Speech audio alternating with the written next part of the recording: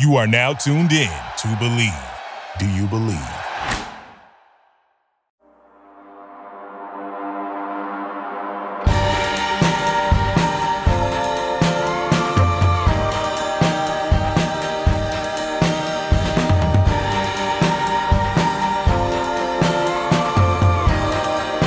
Woohoo! Welcome back.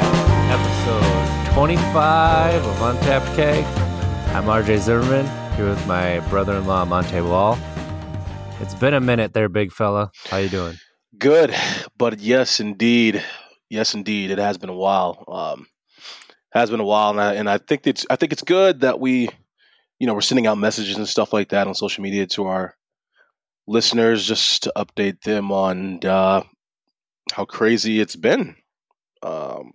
So yeah, man. I mean, I think everyone's interested to hear what you got to say, man. Where you been? What was it like? And how much sleep you did not get.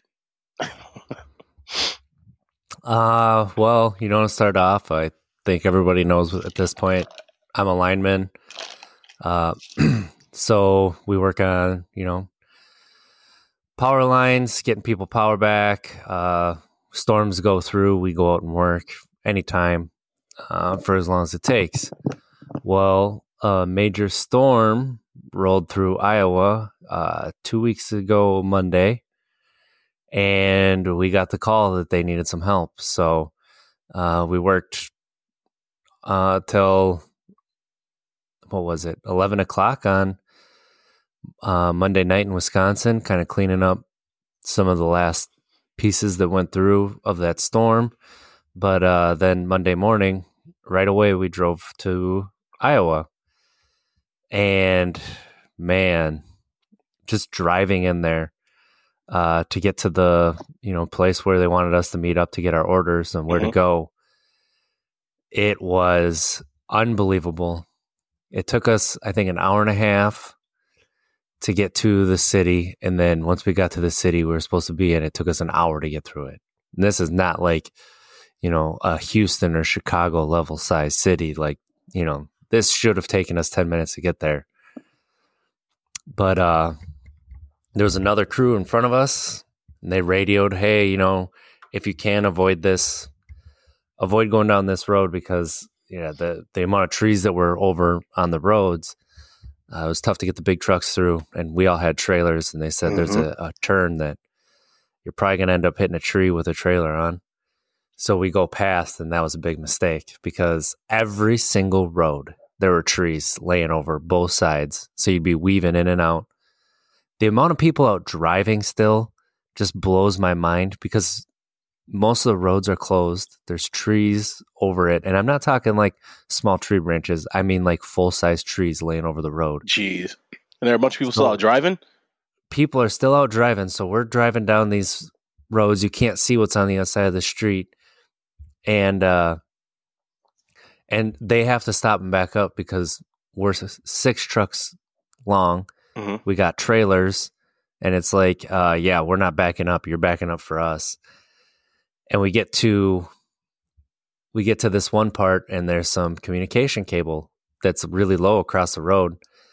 And this basically showed us how the entire time was going to be. There was no way we could get our big trucks underneath it. So we look at it, we're like, oh, maybe we can tempt this up to a tree or something, because obviously there was still at least half trees standing that you might be able to do something. Take a look at it. Nope, there's no way.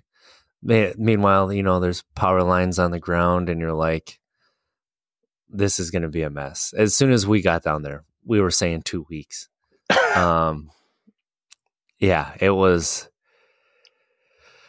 It was unbelievably crazy. We ended up cutting it, and it's like, well, they ain't getting their internet back for a couple weeks anyway. Right. So just cut it. We need to get through. And so we ended up cutting it. And then we drove about a quarter mile down the wrong way, because it's the only way we could get through. There were 4 streets blocked off except for the one way. So we ended up just throwing our strobes on, driving down the wrong way. We turned off as soon as we could. And of course, there's trees blocking our way again.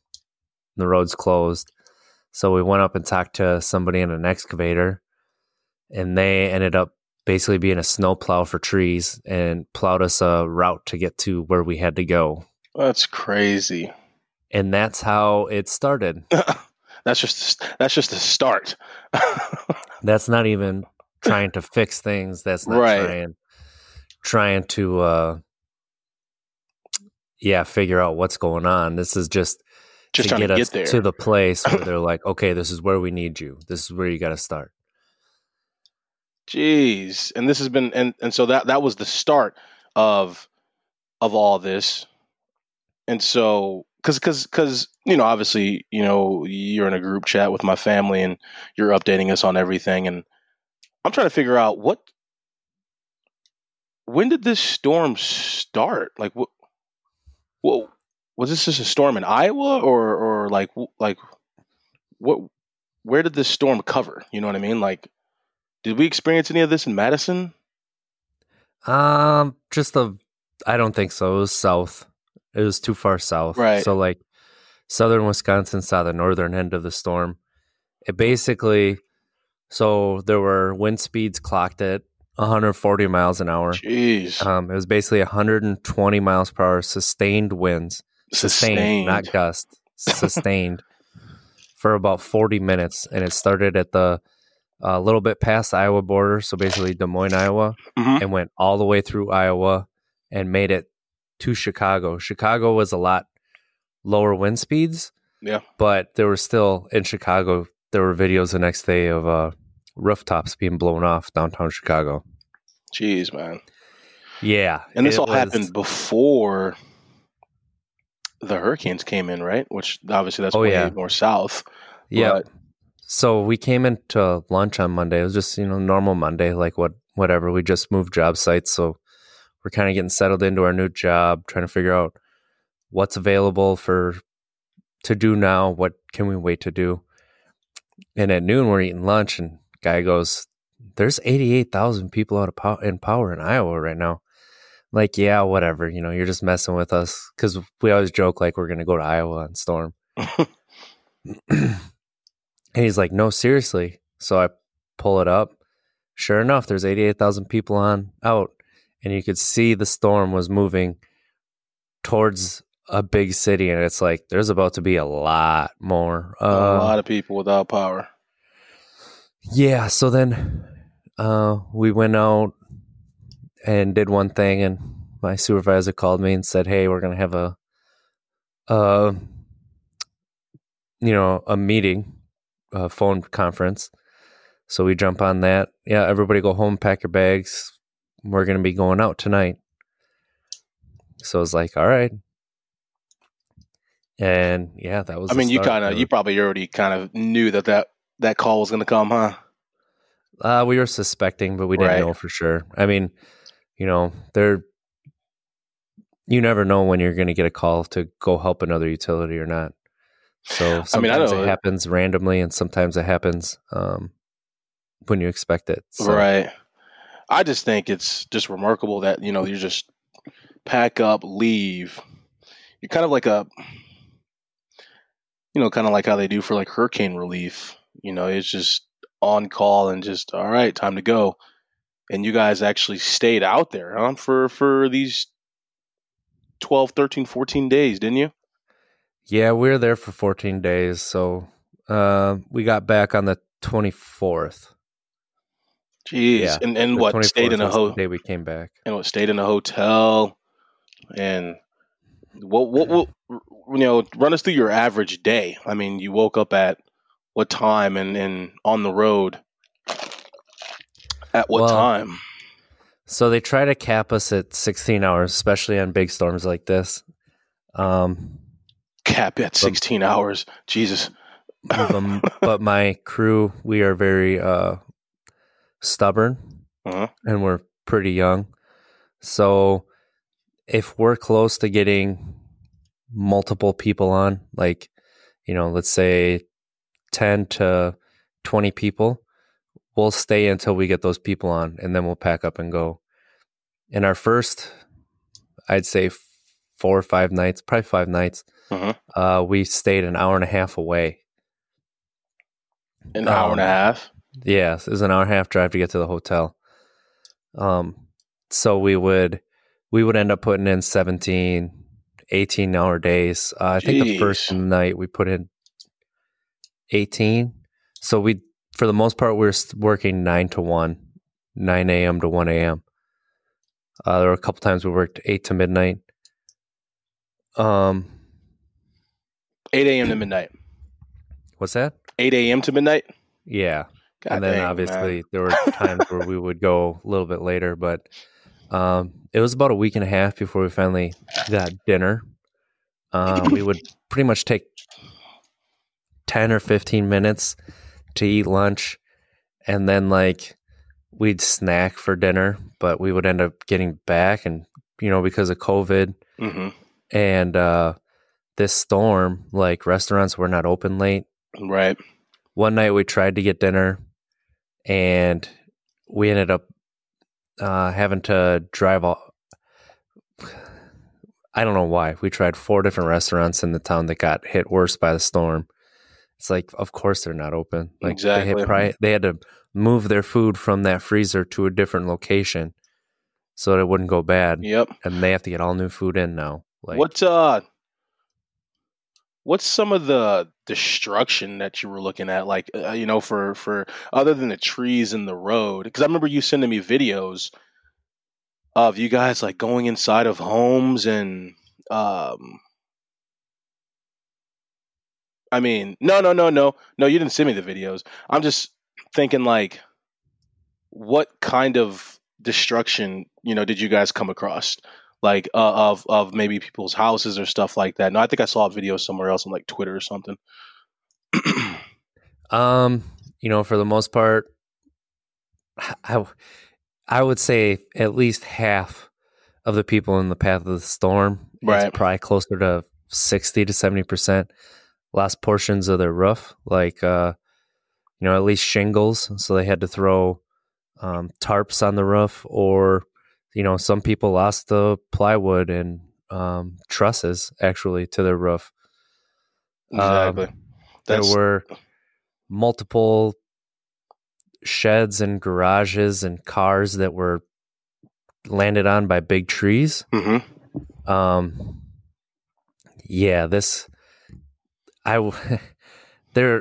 60% of the trees I'd say had half the tree was gone, at least. Jeez. Not to mention the ones that you had completely uprooted. You had trees on houses all over the place. I mean, think about a tornado going through, but instead of it being at the longest, you have a couple mile path, maybe 10 miles at the longest, and the width of it being, let's say a mile as a width. That's a massive tornado. This was 40 miles wide across the entire state, and you had that kind of damage. Where do you start? That's been my question. Who told you guys? How did you guys start? How did you know where to start? How did you determine where to start? Well, they had pretty much 24 hours assessment, but to assess where they needed us to begin. So, there's the transmission company, which has the big towers. And basically they go from where the power's generated. Right. They bring it to, it's called a substation, but we could call it a train stop. And then from there it branches off and goes to the houses from the train stop.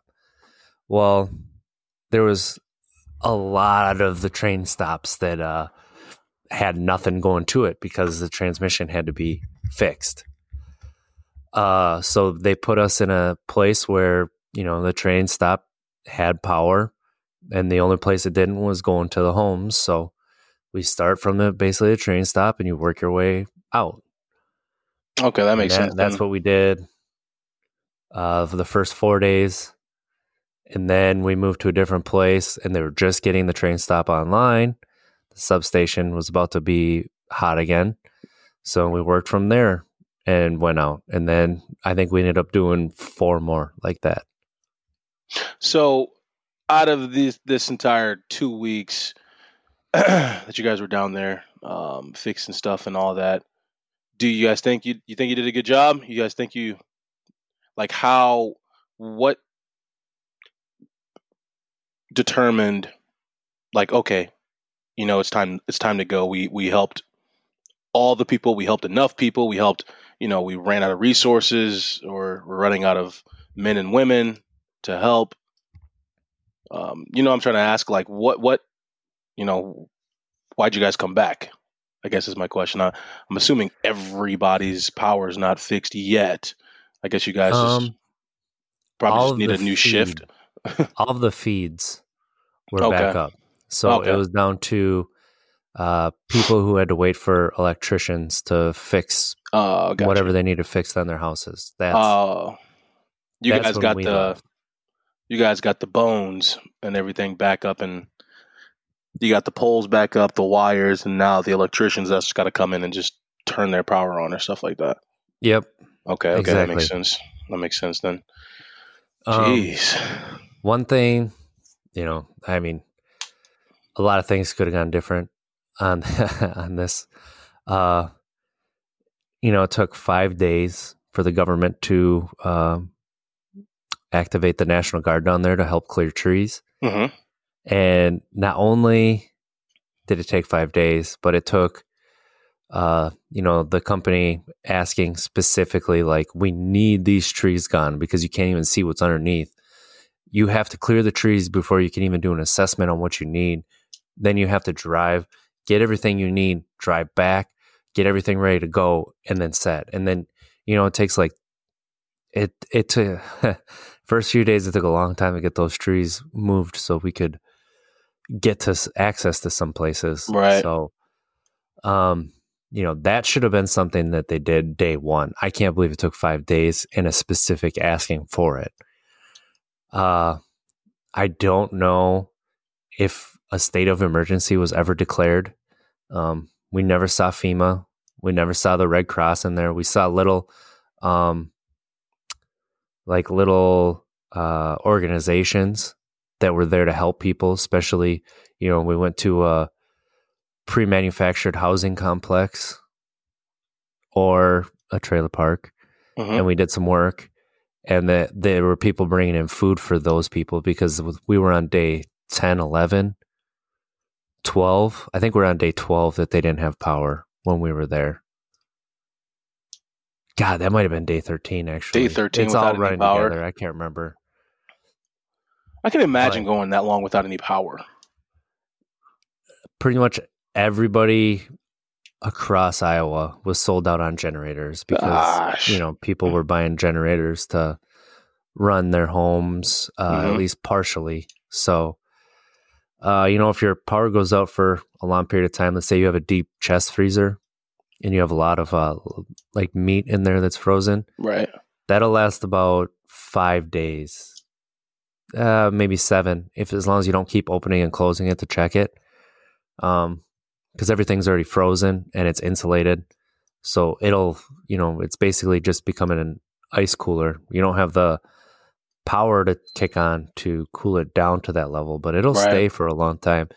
Your stuff in your refrigerator, you're looking at more 2 to 3 days before that stuff starts to be out to normal temperature. As long as you don't opening and closing it constantly. If you're opening and closing constantly, you're letting all the cool air out, so it's not gonna stay cool for as long. So what now?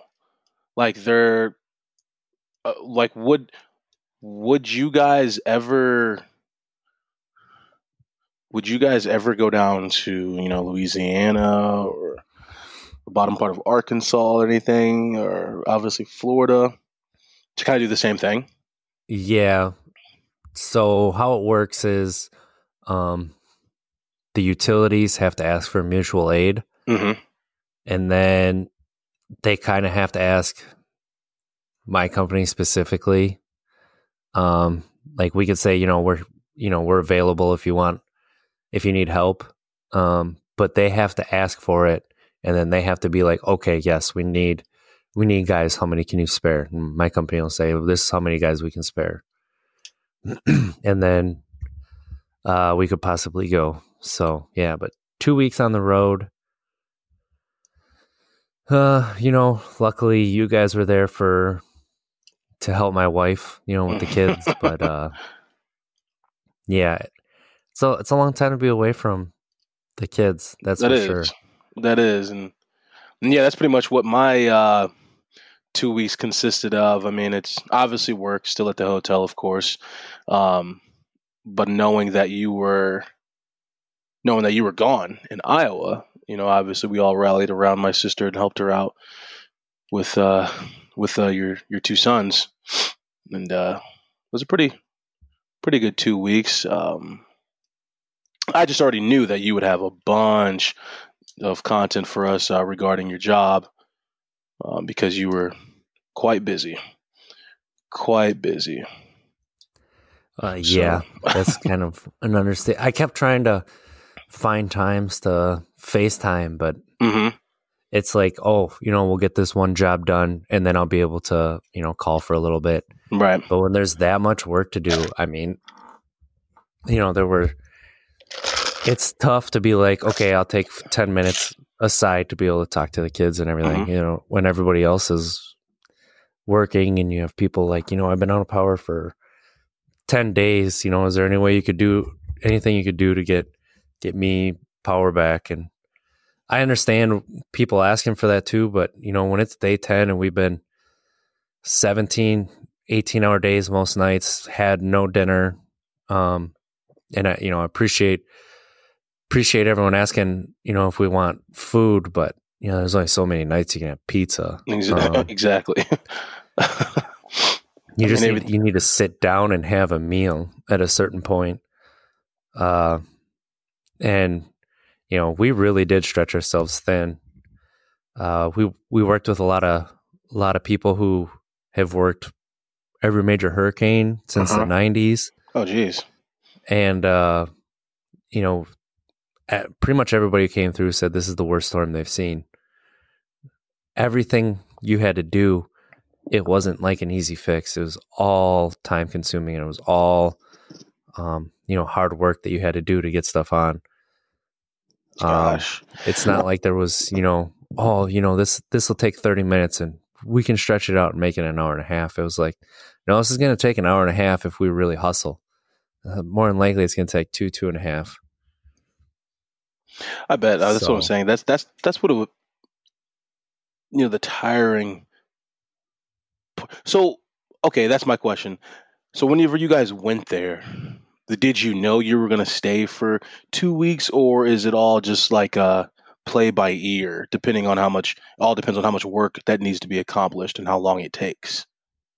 The first couple hours we rolled in, I kind of told the guys, I'd plan on 2 weeks and we'll start from there. So it almost ended up being a little bit shorter. They wanted to send us back a little bit earlier, and we kept saying, no, there's no way you can send us back and get these people on. Like, and we ended up winning that argument that we stayed and we're there until we got the last of the bones, as you put it, back up. But there's a lot of, a lot of old lines that are now completely brand new. Like the entire system's new. It's unreal. Jeez. And it wasn't just the overhead, like the poles and the overhead lines that fell down. It was trees falling on underground equipment and, tree roots pulling through some underground lines and breaking them. And I mean, it was just about bad. everything.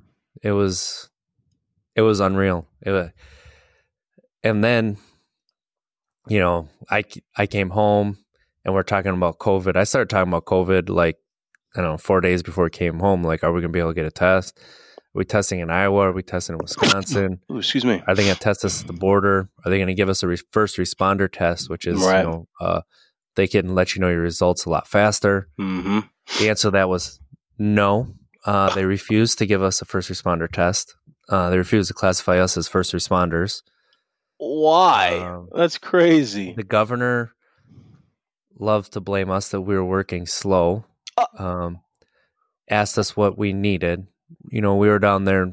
We worked our tails off. We earned everything we got, but the governor refused to help us out as far as getting tests, getting, it took us 5 days to get the National Guard to start clearing trees. And even then, they wouldn't clear for the civilians. It was just for us. Right. For the work we had to do. Like, that's how ridiculously mismanaged this storm was from the highest level. The governor of Iowa, huh? Yes. Wow.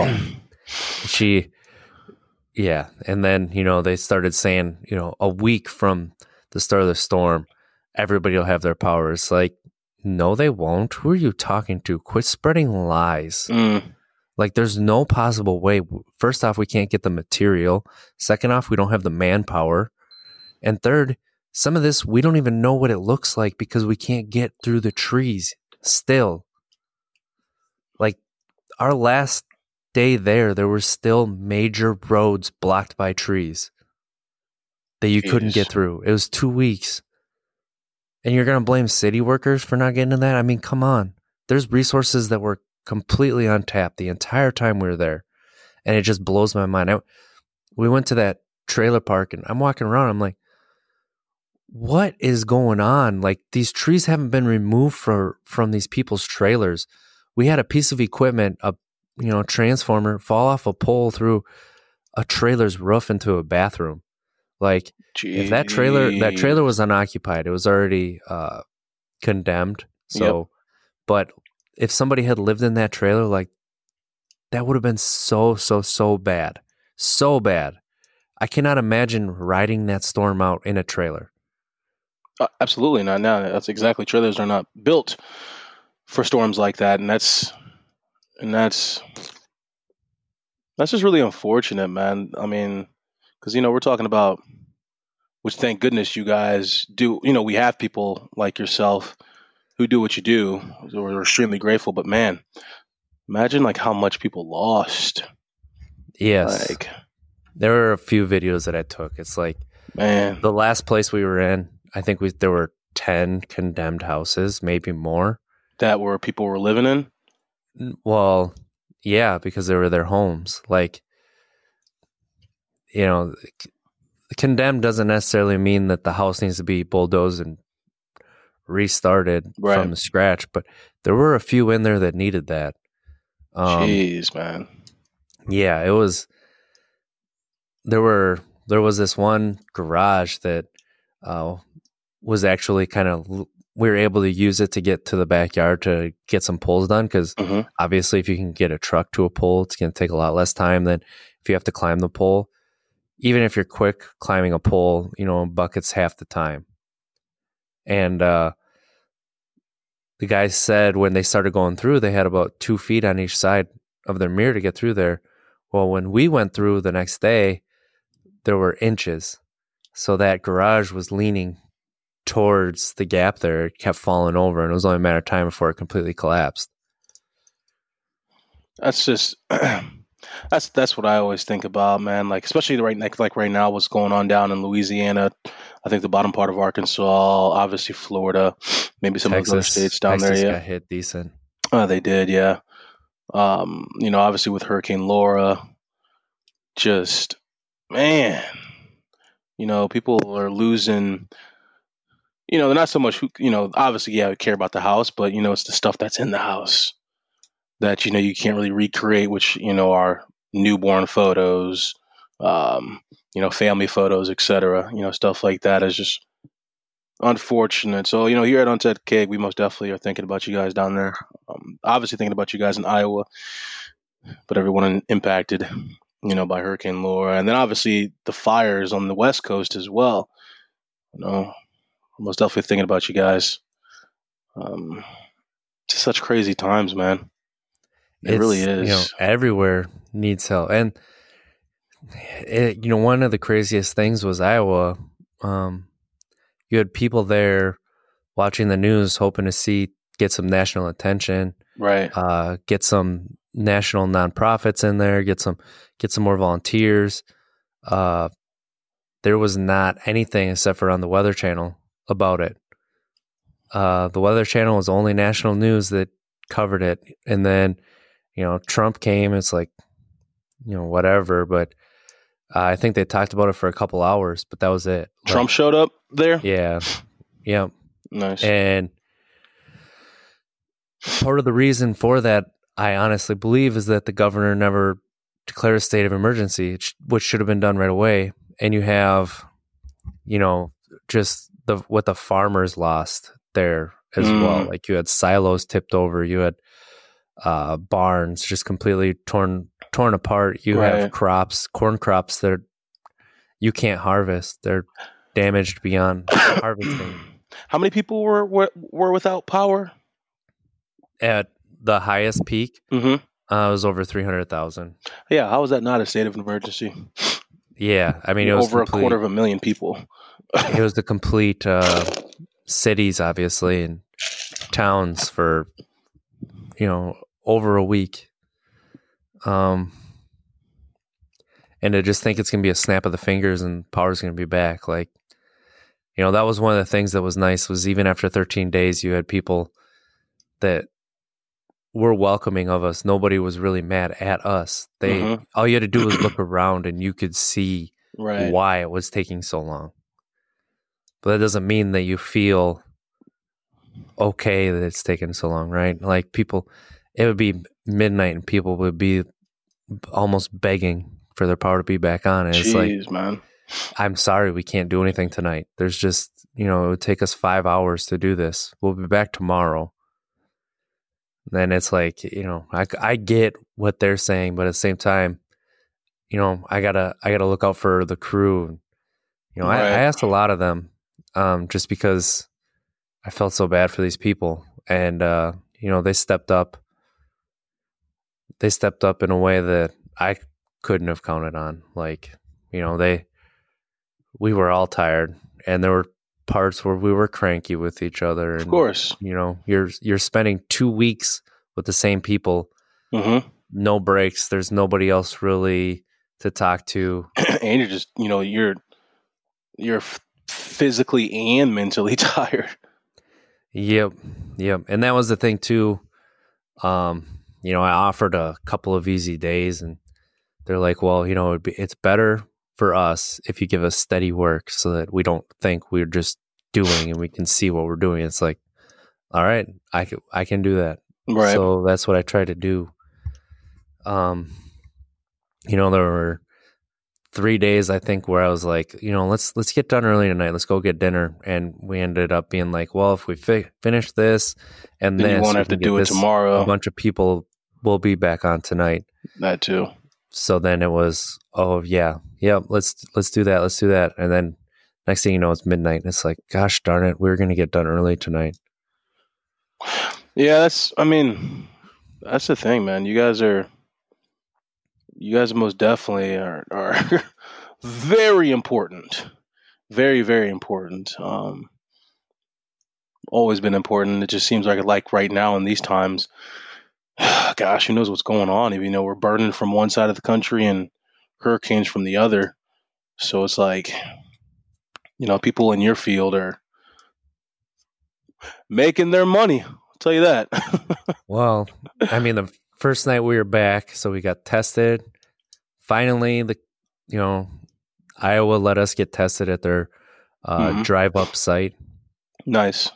And then I actually got tested in Wisconsin on my way through as well, because I heard Wisconsin's tests were coming back quick, which I'm glad I did. My Wisconsin test came in about 8 hours earlier, right, than the Iowa test. So, that was a huge thing, because we were around so many people, and it wasn't about keeping your social distance at that point. It was trying to make people feel comfortable, trying to get the power back on as quick as possible. So we were exposed to a lot of different people. So yeah, it was, I ended up staying in a hotel Monday night because of the daycare. If I was exposed and I had it, I couldn't come home and see my kids or my Right. wife after 2 weeks, and give that to them. And then we'd have to shut the daycare down, and then the teachers wouldn't be paid. Exactly. Who knows if the kids would come back. So I ended up staying in a hotel, and I went to bed early. I went to bed at like 8 o'clock because obviously I was tired. I got called in at 1 to work, and I worked until 11 a.m. This is after. This is The after entire we trip. got back to Wisconsin. Right. Oh my goodness, man. So then I ended up taking. Gosh. Where'd you have to go? It was the town that I was staying in. So, Okay. but then we get the whole day, the rest of the day off. So I come home before I get my test, and I'm like, well, I'll just stay in the basement, whatever. But I need a decent shower. Mm-hmm. I want to see my house. I ended up waking up from a nap and being like, where am I? What is going? Like, I was super confused. So then I think I got like 3 hours of sleep, not even. And I finally got my test, and it was negative. So I went to go see the kids, and I ended up taking Wednesday off. And then I get a call, hey, we have some work on Friday. Would you guys be able to do it? And I'm like, oh God. If the rest of the crew wants to do it, I'll do it. But I really don't want to on Friday. I'm done with this overtime for now. I need some rest. Exactly. So I asked the rest of the crew, yeah, we'd like to do it. Yeah. Oh, okay. It's only 6 hours, whatever. Yeah, we'll do it. Then I'll be into work on Thursday so we can prep everything, and everything will be ready to go. So Thursday we're in working, and they're like, oh, it's supposed to rain. We're supposed to get quite a bit of rain. So, if there's this much rain, we'll only do 2 hours of work, and this is what we have to get done. I'm like, perfect. So come home, spending the night with my kids, second night, and Ashley, and then my phone rings at 7 o'clock. I answer it. They're like, hey, we need some more help up here. Would you be able to come in? It's like, oh my gosh, do I want to do this? Do I not? I guess I'll come in. Thinking it'd be 4 hours. Nope, we worked until 11 o'clock the next morning. Again. Brutal, man. I mean, I'm not, gosh. I mean, that's the thing. That's why I'm so glad that you're talking about it, because, even me, obviously, before you pursued this career, and obviously, you being, part of our family, of course, and once you started to pursue this career and talking about it more, I'm completely oblivious to the people who are what it all entails, for getting the street lights back up, or not the street light, you know what I mean, the poles back up and all that stuff. I'm one who had no idea. I'm someone who had no idea of all that entails. So it's pretty cool that you're chatting about it now, giving people an idea of, just how hectic it can be when storms come in, and a lot of the unknown that you guys have to battle through.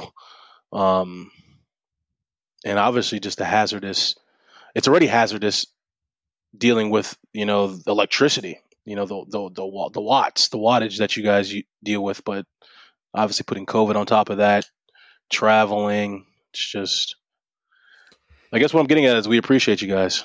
Most definitely appreciate all the work that you guys do. I mean, I know that the people in Iowa are extremely grateful.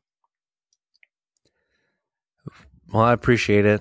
And yeah, I mean, that was something that, people of Iowa were very grateful for us being there, helping out. And, we'd close a fuse in, and you'd hear cheering and dancing and people running outside, thank you. That's pretty cool. Yeah, that was pretty cool. But one thing about this job is we actually have a shortage right now of workers. When I started, the average age of a lineman was 58. 58. Now the average age is down to probably somewhere in the 30s, I would say. That's how many retirements we've had. And I think every single company out there has been very slow to hire. And one thing that I've been talking about for years, and I've been talking about since we started this show, is the lack of diversity in this field. Mm-hmm. And being down there just really cemented it. I think there were 1,500 linemen. I probably saw, based on the 3 places that we got material from, I would say close to 500. I only saw 2 people of color, black or brown people. Jeez. 2 people of color. 2. And it's really what it is a lack of knowledge, like you were just saying about the field. Mm-hmm. Like, this is a good job. It's a good job to raise a family doing. It's very gratifying as well. Like I said, when you're plugging fuses back in and people are extremely happy and grateful, and things you get to see, the things you get to do. But we need to do a better job of extending, and this starts, with the people in the field, our union as a whole, like the international, that is IBEW, International Brotherhood of Electric Workers. Mm-hmm. We need to extend a hand to people who have been marginalized, and this is an instant, basically a ticket to the middle class. And it is very satisfying. We need to do a better job of including a wider swath of people in this career, because having different ways to look at things is nothing but a positive. And you get a big storm like that, you need other people's opinions and how they see things. Like, I think it's just good. I look at things differently than how somebody else on my crew looks at things, and maybe neither is the best way. Maybe we don't know the best way. You don't know what you don't know, right? So, as dumb as that quote is, it's like one of my favorites. You don't know what you don't know, because it's so true. Ignorance is bliss. Ignorance is bliss. So I think it's good that you're mentioning that too, because obviously every employer, every workplace, what have you, should obviously focus on inclusion, diversity, and I think it also goes maybe a little both ways too here. I mean, I'm going to be real with you here. Out of all the black people I know, if I asked them, hey, do you want to be a lineman? Do you want to go up there and mess with, what's the average watts or whatever that you deal with? Yeah, what's the average wattage that you deal with? 7,200 volts. Which, what is that? That's enough to kill someone, right? Well, I mean, 120 volts is enough to kill someone. Exactly. So, I mean, if I mentioned that to some of my friends, hey, would you like to go up there and mess with 7,200 watts? Obviously, they're going to be like, heck no. So, I think it's some brave individuals who sign up for that job. And not saying that, obviously, my friends or black people aren't brave, but just like you mentioned earlier, I just think it's, you don't know what you don't know. It's, when you look at it, when you hear about it, it's an immediate, absolutely not. I'm not fit out for that. Not cut out for that job, but it's just pretty cool. Pretty cool stuff. You start to learn more and more about how, what all needs to fall into place, or what everyone needs to do in order for a neighborhood just to have power. It's pretty cool. Yeah, I've seen a lot of, well, first off, that has something to do with ignorance too. Yeah, is it a dangerous job? Yeah, but the firefighters dangerous. Police officers dangerous. Yep. For different reasons, but somewhat could be similar as well. Different. Every job has its dangers. Right. Obviously, working with electricity you could do something wrong one day and either kill somebody or kill yourself, and Jeez. that's something that's always going to be on your mind at work, especially when you're doing things Especially when energized. you're tired, it's 2 a.m., the wind is blowing in your face, maybe snow Well, hitting you in your face. you want to know the truth? That's when you're on your A game. I To be guess so, honest, yeah. when things are at their worst, Mhm. you're more focused. You understand kind of what you're up against. Right. It's when you get into the everyday work, the monotony, When the you get stuff into just autopilot. times. Yes, you start to take things for granted. That makes sense. That's when it gets most dangerous. So, and actually, the most dangerous part of our job, which people like to point out, is when we retire old stuff because you don't have the electricity right there anymore. You don't, Wait, so say that again? Wait, what? when you retire old stuff. Yeah. So, like, we build a new line. Well, that old line, you can't just leave there. So we have to retire it. That makes Does sense. that make sense? Yeah, that does. Yeah, that does. So when we're taking that old line out, that's when a lot of the injuries happen. Like, you could be pulling on it while it's on the ground and you pull a little too hard, you strain a muscle, or you're not paying attention to the pole that's about to come down and it falls and lands on your foot, or God forbid Jeez. lands on you. That's kind of the most dangerous part because you start to take things for granted. Then when you're focused and working on the actual electricity. Mm-hmm. Okay. So, I There's mean, a lot that goes into it. My gosh. yeah, and it's fun. It's a fun job. I enjoy my job. I'm tired right now. Like, dude, Friday night, I was the most tired I think I've ever been in my entire life. The second time in a week that I worked till 11 a.m. from the night before, never really got caught up on my sleep from the previous 2 weeks. Yeah, I slept until almost 5, and I fell back asleep at like 7:30, 8 o'clock.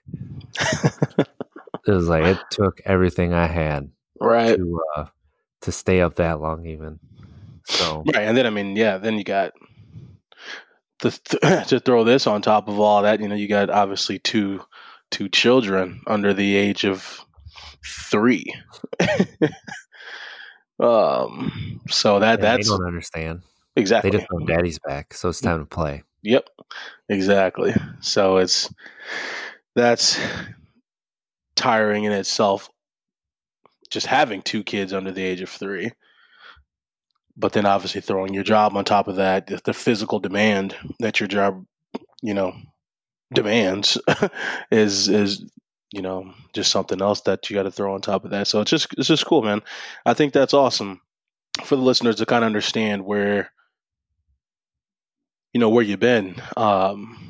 Yeah, and I knew at some point my job was going to conflict with the podcast somehow, whether it was going to be a delayed recording or, even like I'd be gone one night, we'd record later in the week. But yeah, this was a different kind of beast. Yeah, but I think we got a good group of listeners though. They understand. I mean, we've mentioned this at the beginning. They know exactly, what you're doing. Just like you said, you can be on call at any time, and just like you mentioned, now you can be gone for 2 weeks working. And they obviously know what I'm doing too, is working in the hotel with the homeless population at any time. I can be called downstairs and have to deal with a crisis situation. It can even happen while we're recording. So it's, our jobs are demanding, but I think we got a good group of listeners who understand that. Yeah, I hope they enjoy that we're back. So Indeed. Oh, so updates on my end. Like everyone knows, I also do some work with the Wisconsin Voices for Recovery, and we have this live Q&A that we do each week where we just have somebody from the community or someone nationally hop on and just kind of, via Zoom chat with us. We record it, of course, to allow for people who can't watch it live to, check back into it. But, this last time we had Tom Farley on there, and those who don't know who Tom Farley is, he's a huge advocate in the recovery world. He does a lot of things. He co-authored Chris Farley's book. Obviously, again, he's the brother of Chris Farley, so his family is really heavily involved into the advocacy programs for recovery and all that stuff. So it was just wonderful to talk to him. Obviously, talking to somebody like Tom, who's a remarkable person who does a lot of great things in the community. And then obviously hearing stories from him about his brother, Chris, the great Chris Farley.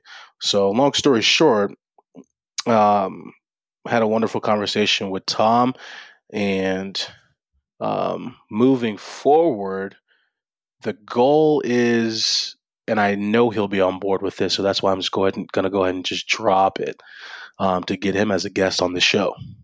So that's going to be awesome, and I know for a fact he's gonna love that.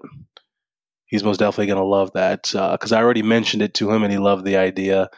And he was talking about us going on stage and talking and all this stuff. So he's just a pretty cool, down-to-earth guy. So I think, it'll be awesome to have him on the show just to kind of pick his brain and chat with him and hear some stories, of himself, some things that he's doing moving forward, but also hear some stories of Chris Farley. So yeah, I don't want to get too long-winded on that, but I think it's just going to be awesome. I just wanted to mention that. That's kind of what that would be awesome. Having different voices, different perspectives. Exactly. And then somebody at that, I'm sorry, go ahead. I was going to say somebody who experienced tragedy from recovery. One thing that I'll let you finish, and then I got another story about being down there too. No, I'm good. That's kind of all I had, is just pretty much was going to end it exactly how you just said it, a different voice, but then someone just at that, at that level, at that caliber of, him being part of the Farley family. But yeah, I think that's a major point too. Him to talk about tragedy, losing his brother, of course, to alcohol and or drugs. So it's just something that I think will fit in perfectly with our podcast. I agree. And that's something, that I think the main reason that we wanted to start this was to help people, give a voice. I feel like there's not enough. Like you hear stories about people being on their sober journey, as we call it. And because that's really what it is. You're never just over your addictions. You're never just, it's always there in the back of your head. And, right. Something good to talk about here. That 2 weeks was the hardest it's ever been for me to not drink. Like you leave the hotel. We tried to get breakfast every morning because it was really our only real meal of the day. Mm-hmm. And then, we'd sometimes get a sandwich for lunch, or we'd get something not great. And then we'd get something not great for dinner. I think we only had dinner 3 times. Jeez. But, so would you just snacked whenever you could? Just pretty much. Like a quick Slim Jim or a quick, great. Some so you peanuts go or back something. to the hotel.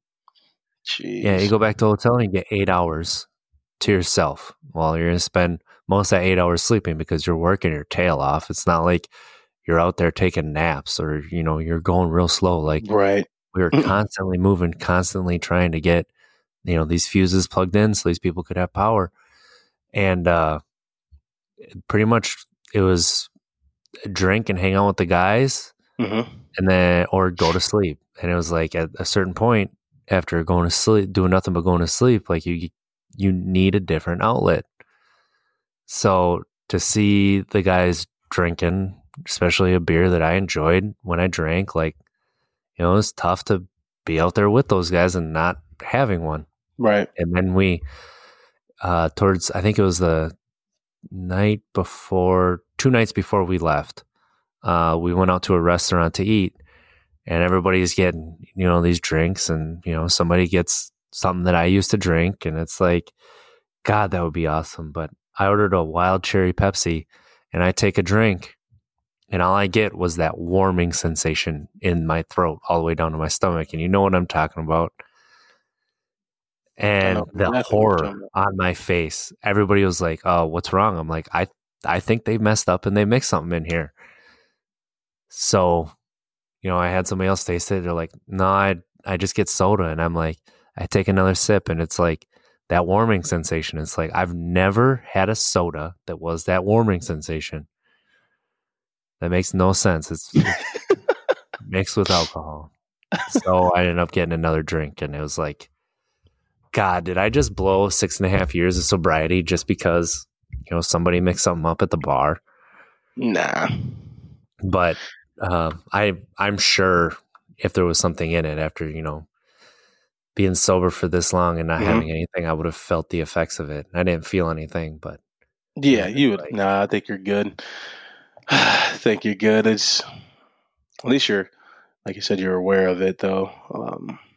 It was tough. The last night we were there, two managers bought, beer and sitting out there with the guys, and everybody was obviously really awesome. They all respect my decision.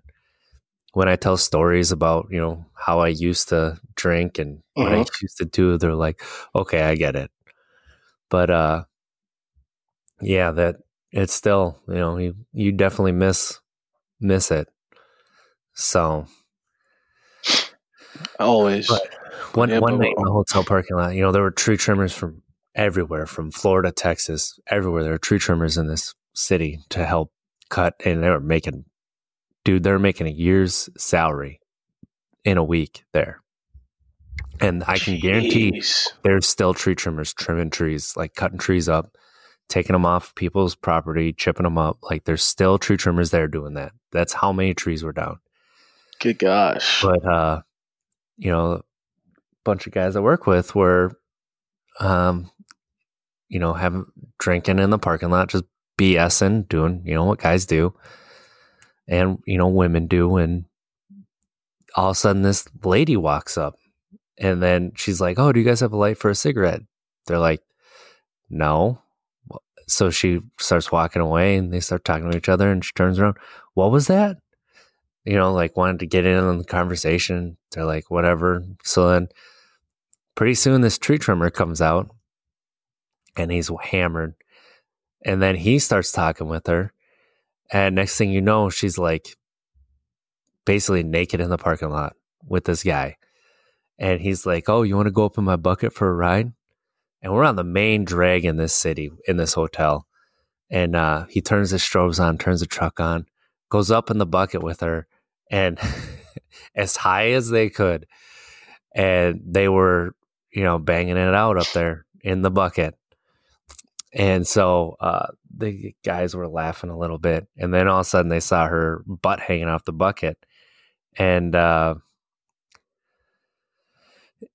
they were like, okay, if they don't come down, she's going to fall out of there. And, she's going to die. So they call the cops.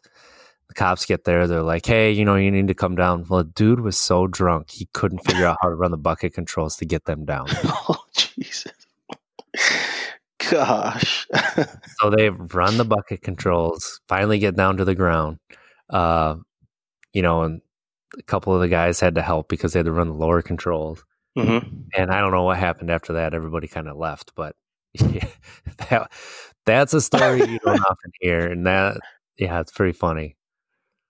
Oh, nobody my was hurt, goodness. which makes it funny. But it's like, oh, what are you thinking going up in that bucket?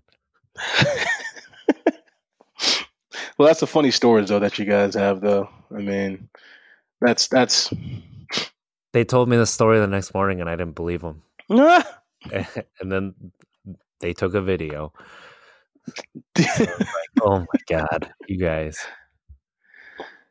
My goodness, man. It sounds like you had a very... When is the last time you've been gone? Like, have you had an experience like this last one with your job? No. So The only thing that would have been close would have been going to Florida for Hurricane Irma. Mm-hmm. I had the lowest seniority where I was Mhm. working, so I had to stay behind to keep the lights on. Right. So I didn't get to go. There was another one last year in northern Wisconsin that was like 4 or 5 days.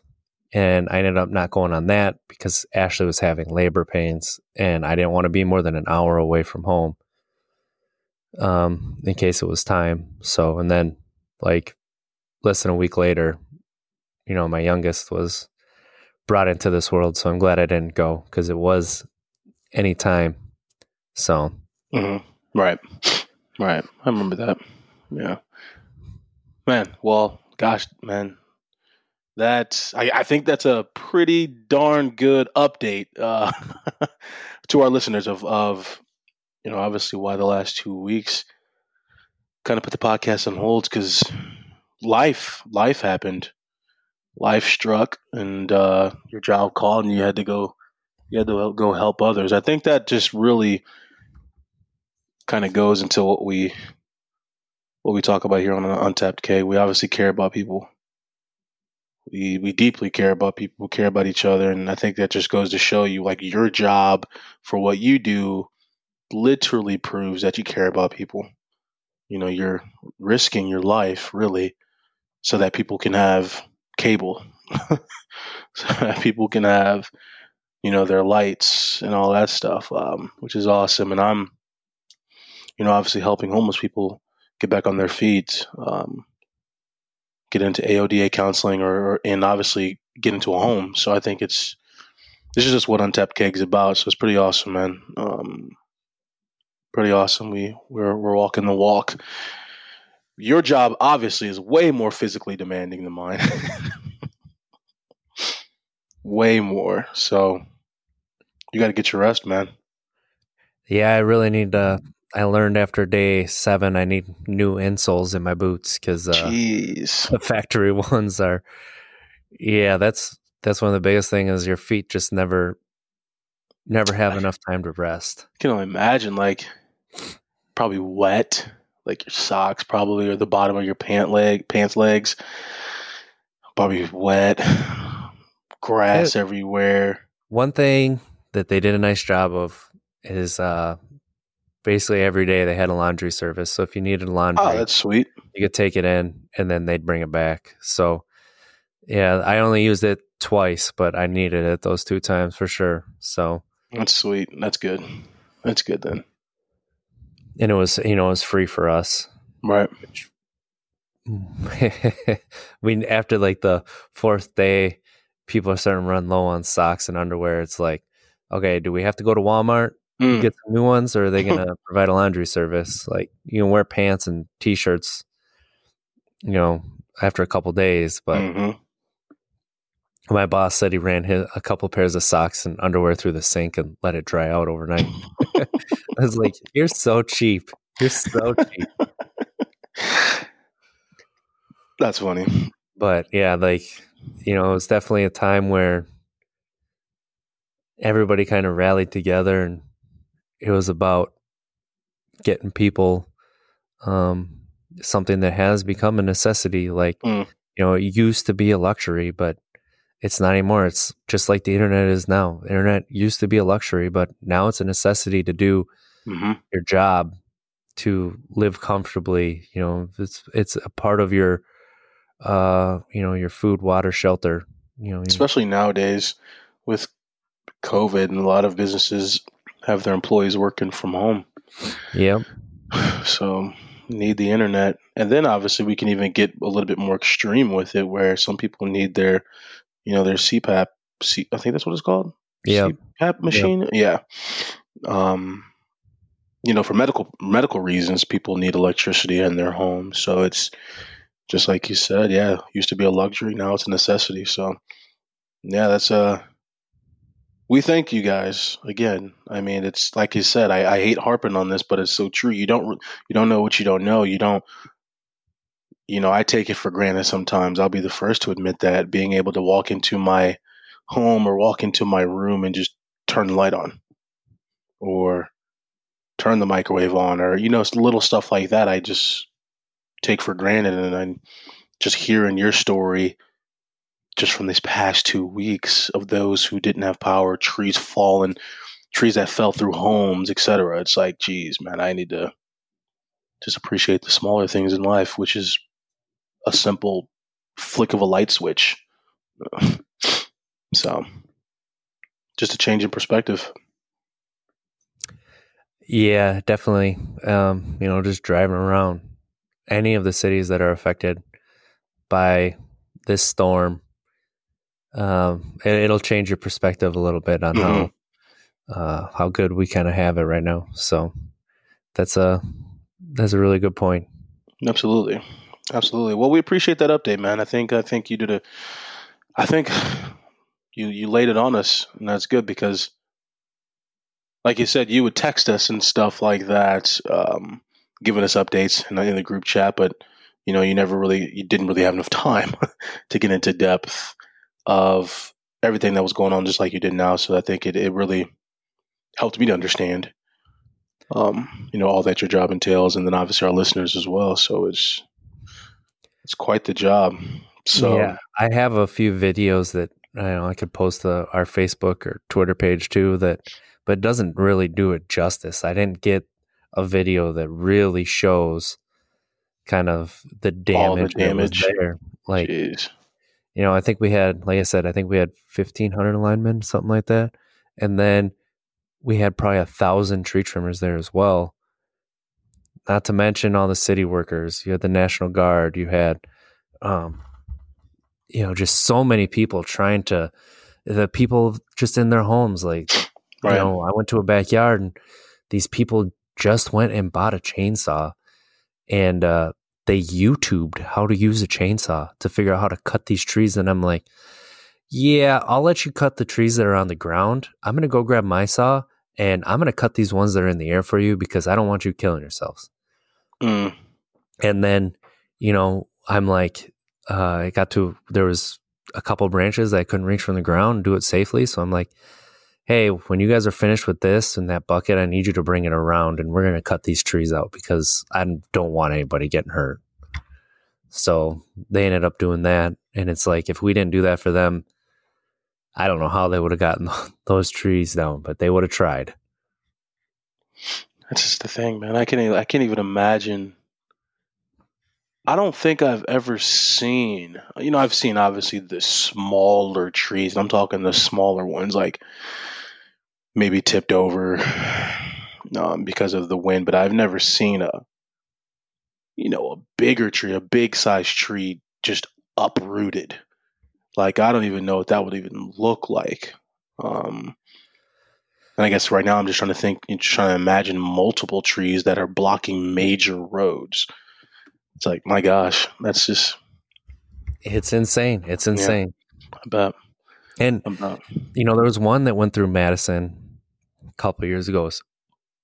It wasn't the same kind of storm. It wasn't a derecho or Derecho, or I'm not even sure. I've heard it pronounced like 8 different ways. But one went through the Madison area a couple of years ago, and the ground was so wet, and it wasn't a derecho. Like I said, it was just a big storm. And the ground was so wet and there was so much rain at this time that no trees were broken. It was literally just uprooted. Just the tree fell over and its big root system was exposed. And that was the first time that I had seen something like that. And it was like, It was unreal, because if you had to cut your way through something, you had to cut through the entire tree. It wasn't just like a tree branch here or there. It was, the entire tree you had to get through. It's like, you don't see stuff like that.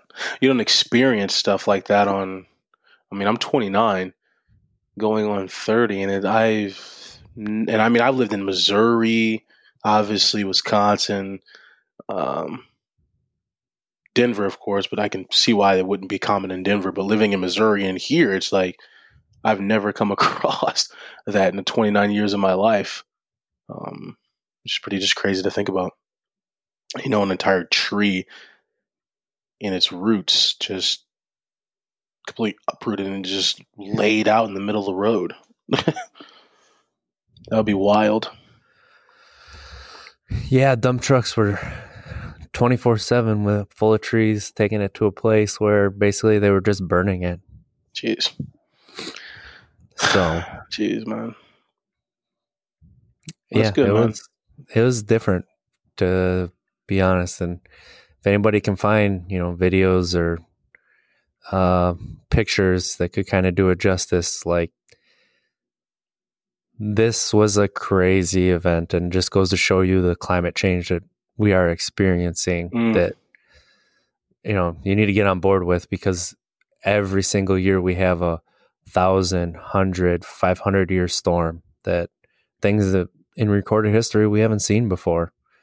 So yeah, that's a good point. I mean, people forget that, Mother Earth, Earth is a living thing. And, this is my take on it, Earth being a living thing. And we, as we know, are not doing the greatest job of taking care of our own home. So maybe it's trying to get us off of it. Who knows? Definitely. We need the Queer Eye guys to come through and help us get our stuff together, because we need it. Touche, man. Well, I personally appreciate the update on everything. I know our listeners do as well.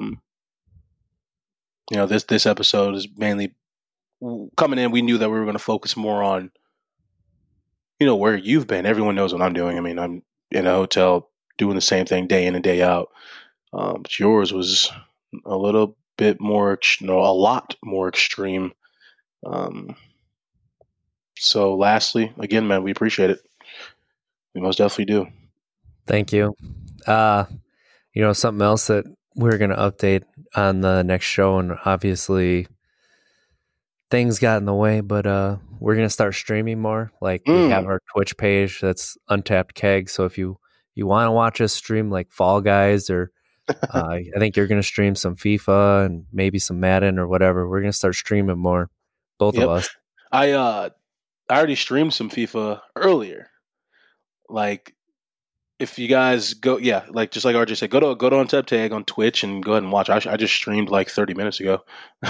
Sweet. Some FIFA. I do have the camera, so that's what we mean by really streaming. We'll put the camera up and you'll be able to see my face, see RJ's face, and all that stuff. But yeah, I was just playing FIFA now about 30 minutes ago. We want to do things that are more fun. Like, this podcast is awesome, and we love to share our stories and, how tough things can be. And we understand that, like, we want to give a voice to people's, recovery and sober journey. But we also want to have some fun. We want to bring some levity. We want to put smiles on people's faces. Right. And, I agree.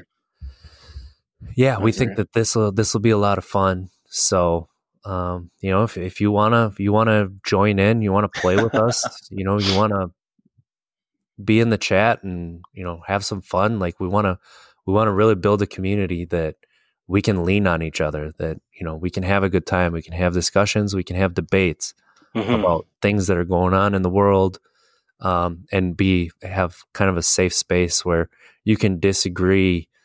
But ultimately we all agree that, doing the right thing is the right thing. Just, we have to figure out sometimes what the right thing is. Indeed. I think we all know what the right thing is right now. I think we all know what the moral fight is right now. But, we need to give people room to grow. And that's what we want from this community, is to give some space for people to be able to grow, to become the people that maybe we want to be, that other people see us as, but we don't feel like we are there right now.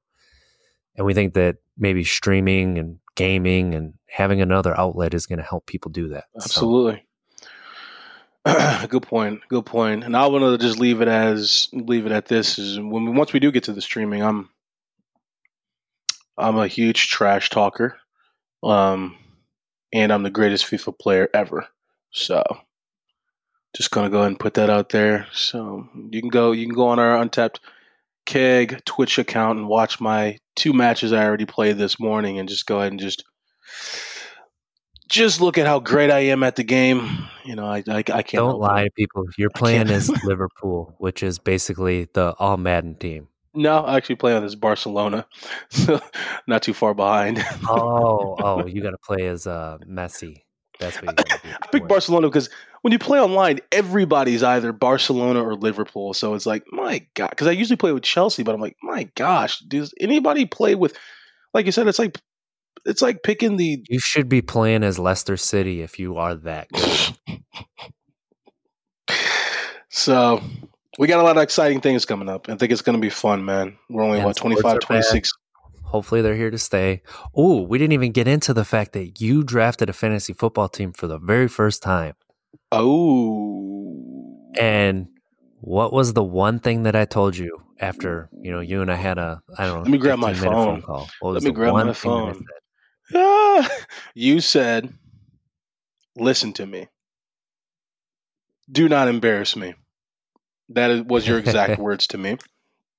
And I may just have. And what did you do? Yeah. I'll go through my team right now. Because you drafted what? My first pick was round 1, pick 2. I was right there at the top. Obviously, the first player taken was McCaffrey. Nope, Christian. Yep. Christian McCaffrey was taken first. So I was number 2, and I picked Saquon Barkley. Great pick. Took Saquon. So I'll just go through my roster right now. Quarterback, Russell Wilson. We all know he's phenomenal quarterback for one, but then he's just great for fantasy as well because he can scramble, pick up yards with his feet, and obviously has a great arm. Saquon, we know what he can do in the backfield. I also got James Conner, running back, Pittsburgh. Ooh, you're getting all robotic there. But he stepped up. Say what? Hello? Can you hear me? You're starting to lag a little bit. Like your internet's getting a little choppy. Can you hear me? Yo, I can hear you now. Hello? Oh, good. Okay. Oh, God, had a little malfunction. Sorry, guys, but I'll start back at the beginning there. Can you hear me now? RJ? Yeah, I can hear you now. All right, good. So, all right, sorry about that, guys, but I'll go ahead and start from the top again. So my quarterback, I obviously got Russell Wilson. We know what he can do. Phenomenal player on the field. Can rush, obviously, meaning he can run with his legs. Scramble, I mean. And obviously has a great arm. Saquon Barkley in the backfield. We know what he can do. I got James Conner. We know that he stepped up once Le'Veon Bell left Pittsburgh. He's been doing great. So I got him as well. I got Mike Evans, receiver for the Buccaneers. Had to take him. I think that he's going to be, obviously he's a weapon for Tom Brady. Now, this is the pick that had the entire fantasy league questioning my, my skill set when it comes to fantasy drafting. I picked up Sammy Watkins, receiver, and he's listed as questionable. Now, they were dogging me for this pick, but I don't know, man. I think he's going to have a good year. I do. I think so. Got Travis Kelce, tight end. We know how great he is as a player. I took James White, obviously a good friend of mine. I may have taken him a little too early, but got him as my flex. I feel like Cam Newton's going to utilize him just like how Cam utilized Christian McCaffrey.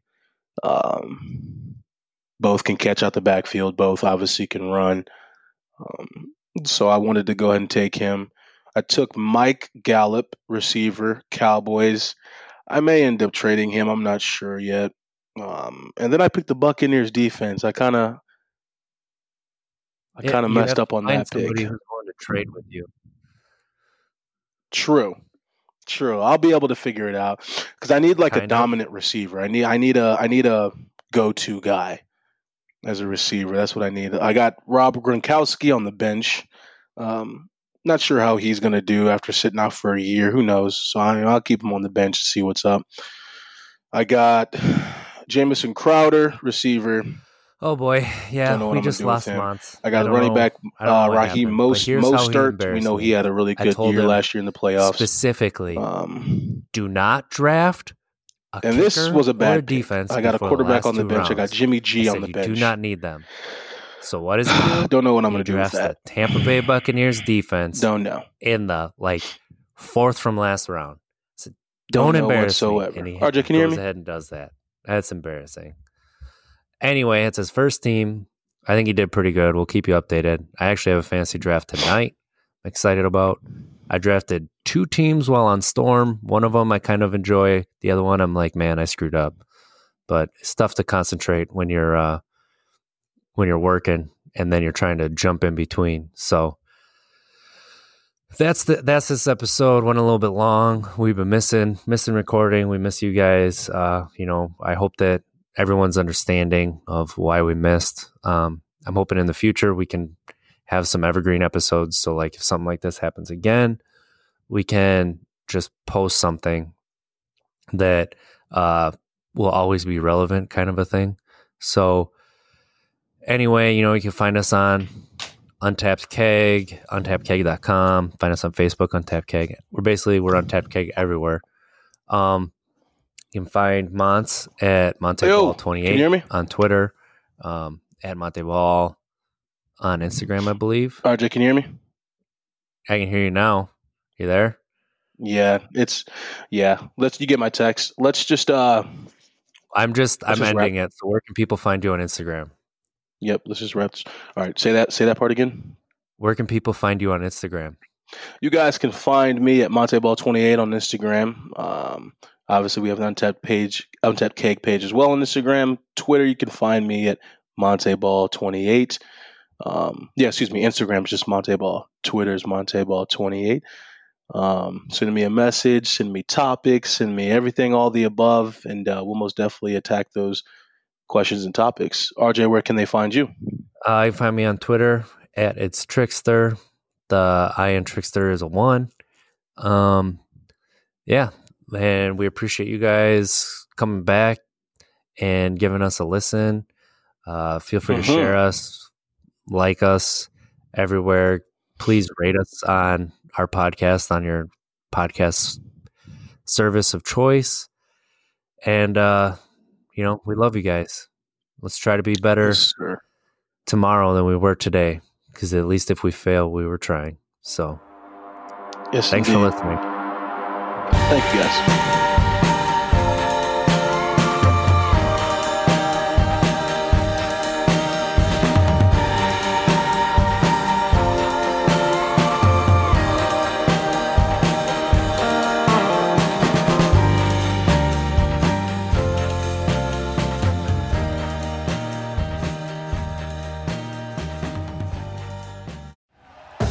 Thank you for listening to Believe. You can show support to your host by subscribing to the show and giving us a 5-star rating on your preferred platform. Check us out at Believe.com and search for BLEAV on YouTube.